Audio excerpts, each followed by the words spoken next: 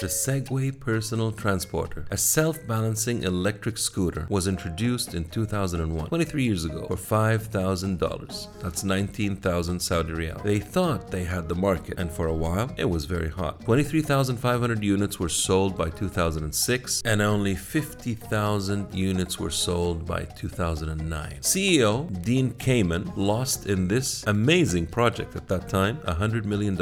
In 2009, British millionaire and inventor Jimmy Heselden bought the company. 10 months later, Jimmy falls off a cliff riding a Segway and dies. If you're thinking this was a publicity stunt, it wasn't. The dude is dead.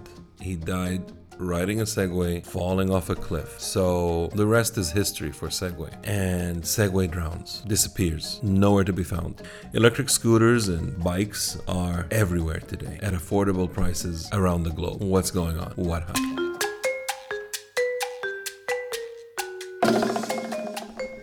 Ahlan wa sahlan. Welcome to Business Talk. Join me as I dive deep into the world of anything related to business and how it affects our lives now or later. I'm your host, Mamdooh al-Raddadi. Be warned though, this is not some posh, professionally polished, boring blah blah. Just casual, happy-go-lucky and fun stuff. If you like that, let's go. This thing that I'm talking about didn't just happen to Segway. It happened to Google Plus, Google Glass, Webvan, Juicero, the new Coke they introduced in the 80s, Amazon Fire Phone, Betamax versus VHS video in the 80s and 90s. So why did they start strong, find a great appeal, skyrocket, then crash and burn? Why? Tell me why. It's because they are visionaries. These smart people found a gap in the market, but there was no market in the gap. So the gap found was potential, it was opportunity. The need was identified within a specific industry or market or sector, but there wasn't enough demand or purchasing power coming from consumers to support the service or product addressing this newly found gap. Sometimes, even when there is a demand or area for improvement or introduction of a new gadget or invention or service, market conditions, consumer readiness, behavior, willingness to go for it just ain't there. They don't align with the viability of this gap-filling service or product. Simply put, the market is not ready yet, or might not even want or need or can do without it. But there are some strategies to address this phenomenon. But just before we get into the strategies, sometimes you hear someone say, this was ahead of its time, people didn't get it, that's why it failed. Same thing, different wording.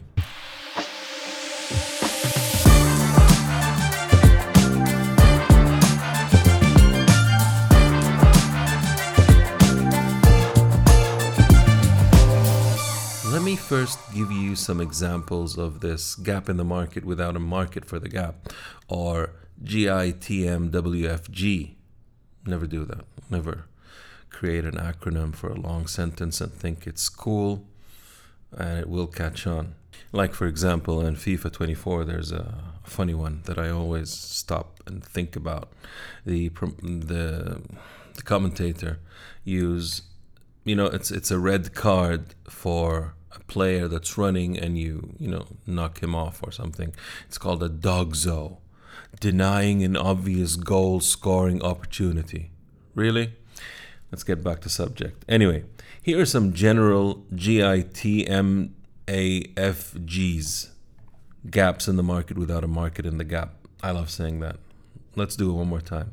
A gap in the market without a market in the gap. There's number one, and it's developing a product or service that helps a very niche and limited consumer with no significant demand or willingness to pay for it. We didn't ask for it. We didn't need it. So why are you bothering us? Second one, which usually happens, is creating a high-end luxury item in a market segment where consumers are looking for affordable, practical items over exclusive, expensive ones. It's like offering a $2,000 lighter to smokers who prefer $1 ones that get stolen by their friends. A third one would be introducing new technologies that are too advanced or complex for today's world, also at a high price. So not only do they not get it, it's also expensive to try it. Number 4 would be introducing a concept that's ahead of its time. The market's not ready, consumers are not willing to adapt or budge from their comfort zones. Okay? Number 5, offering a product or service in a low populated area so there's no chance for growth or expansion. Number 6, providing a service that requires a significant behavioral change or mindset shift for consumers, making it challenging to gain traction or acceptance in the market. A 7th one would be focusing on passing short-lived trends that don't last. 8, targeting a small demographic. What's worse than that is thinking, because your direct family loved it, the best of the city and country will. Deceptions, my dear Watson, deceptions. A little bit of Scottish in there. Landing similar products that are no different than what's already available and out there. It's already there. Then asking, why are we not being recognized and admired in this market that loves this product? It's the same thing. There's nothing different. They can't tell the difference. The last one is offering a solution to a problem that is not a priority. For example, creating a cap for Pepsi cans or Coca-Cola or whatever drink, so that the person that's drinking this will save the can for later. I saw this some time back, but it never took off. And why? Or, for example, a go find my lost sock in the dryer thing. A gimmick that you put on socks that if they're lost, you can find them. Is that really something that we really, really need with socks being sold so cheap?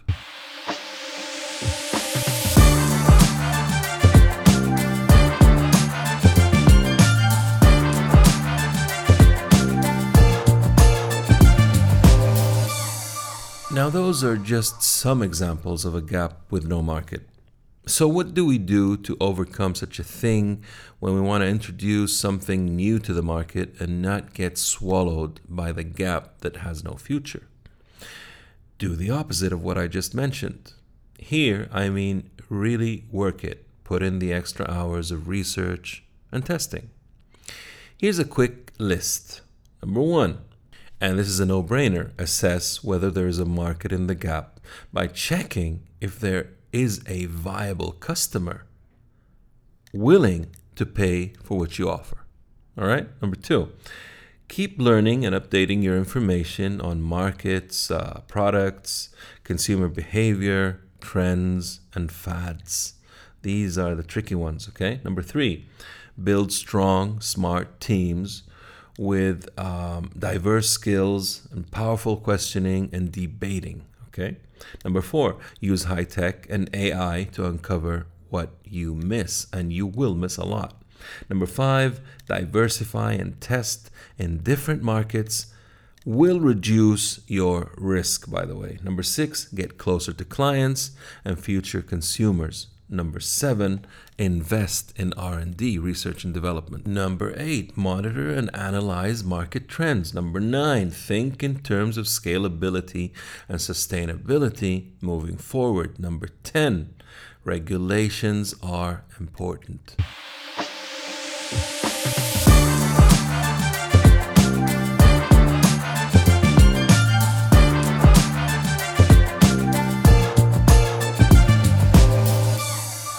Adaptability and flexibility.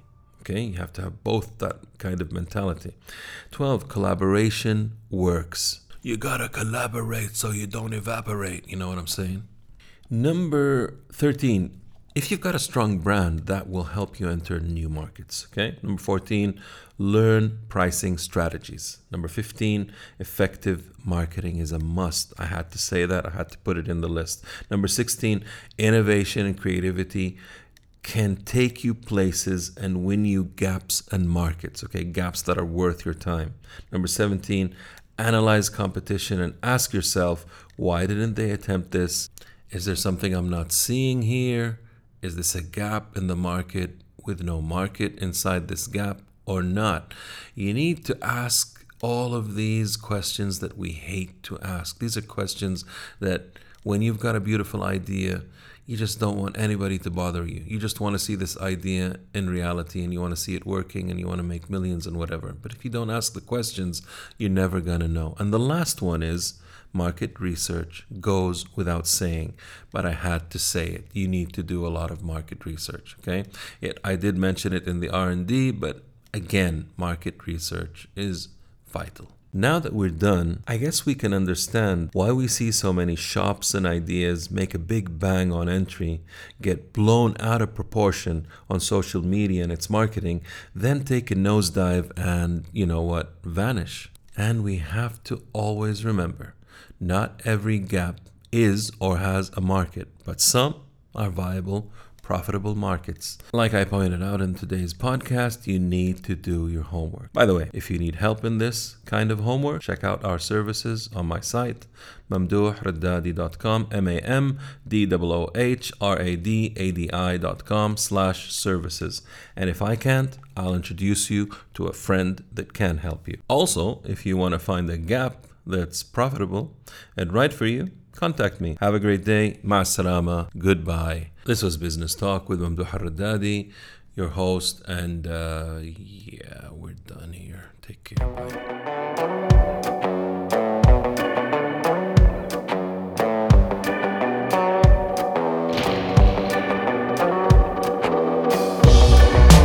Waking up dizzy in the morning.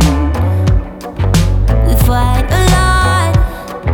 Don't even know about what. I just want you to leave, darling. It's my only hope. Can't you see our time is up? I don't want to start over. Finally some peace and quiet since you left, so don't bother. This is how I feel now. I never had it so good. Had it so good. I never had it so good. Without your love, I know I would. I feel good. I feel good. I never had it so good. Without your love, I know I would. Waking up early in the morning without you by my side, yeah. Waking up early in the morning, and baby, I feel fine. I feel fine. I don't want to start over. Finally some peace and quiet since you left, so don't bother. This is how I feel now. I never had it so good. Had it so good. I never had it so good. Without your love, I know I would. I feel good. I feel good. I never had it so good. Without your love, I know I would. Waking up in the middle of the night, all alone.